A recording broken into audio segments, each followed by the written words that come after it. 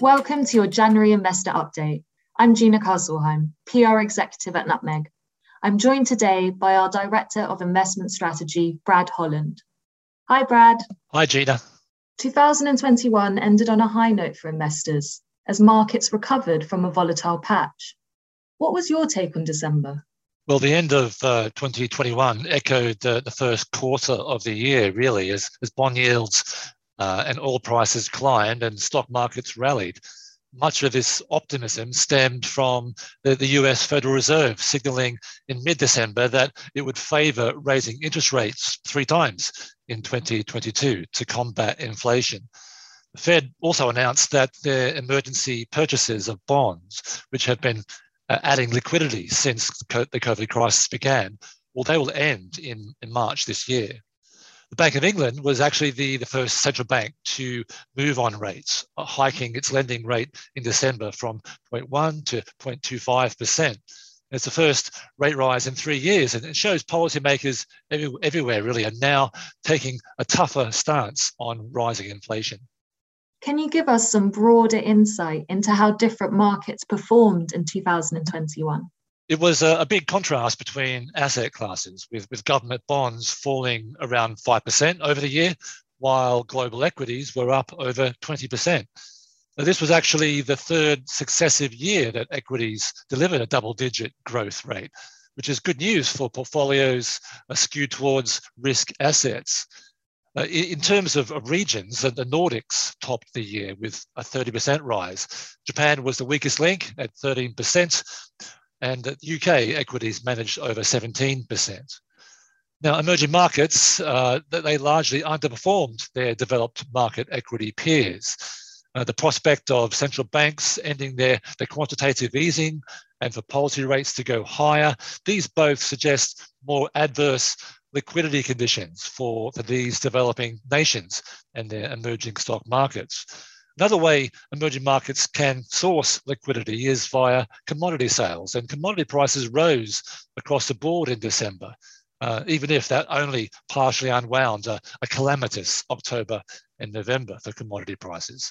Still, the net liquidity picture looks weak for emerging markets. And while COVID-19 seems to have passed its peak, the rapid spread of the Omicron variant will continue to impact emerging markets negatively.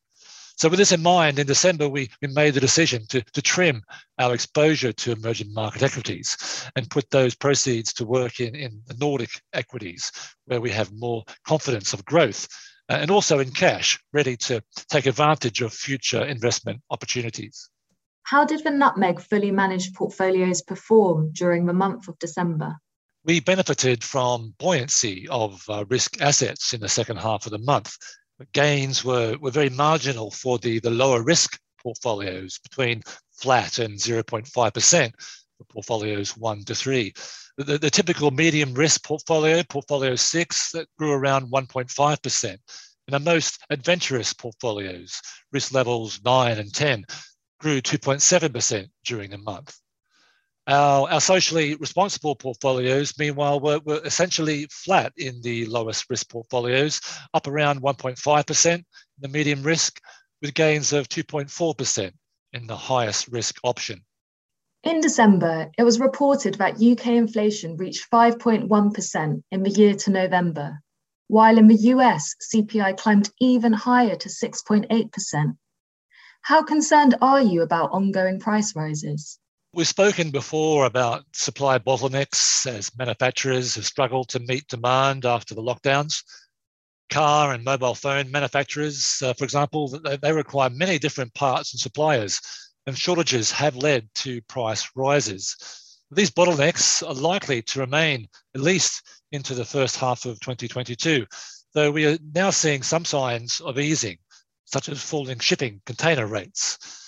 We think inflation is therefore likely to peak at some point during this year as the global economy opens up. On a cyclical basis, central banks are on the right track in raising interest rates to dampen price rises. We're noticing that the US is becoming less reliant on China, on imports from China. Historically, China imports have kept inflation low in the US. Now that we are living through a sort of reset on China-US relations, it will be interesting to see what impact this has on US inflation, indeed on how the US economy adjusts to the new environment. Well, President Trump's tariff policy may be partially reversed if President Biden eases some trade restrictions on China. This would ultimately ease upward price pressure.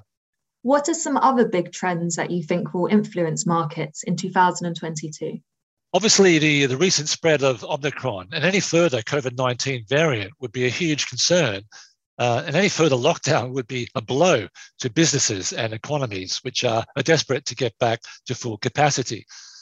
Beyond this, other key themes would be inflation, globalization, government stimulus, the flourishing world of SRI investing, and of course, the growth of passive investing. These are all themes which we think will continue into 2022. And we've written about these themes in our investment outlook for the year, which can be found on our Nutmeg website. So please, we recommend you look at that if you'd like to learn more about these. Overall, we continue to take a positive view on developed market equities and risk assets as economies do normalize. But that very normalization is continued bad news for bond markets, at least until central banks get further into their tightening cycle into 2022. Many thanks, Brad. Thanks, Gina. Thank you for joining us. If you have a topic you would like us to discuss in next month's Investor Update, you can contact us via email or on our social media channels. We look forward to seeing you next month.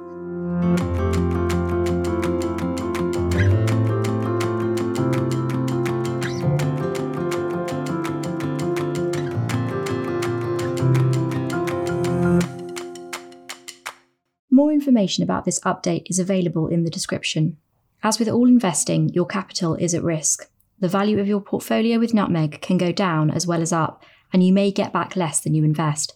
Past or future performance indicators are not a reliable indicator of future performance.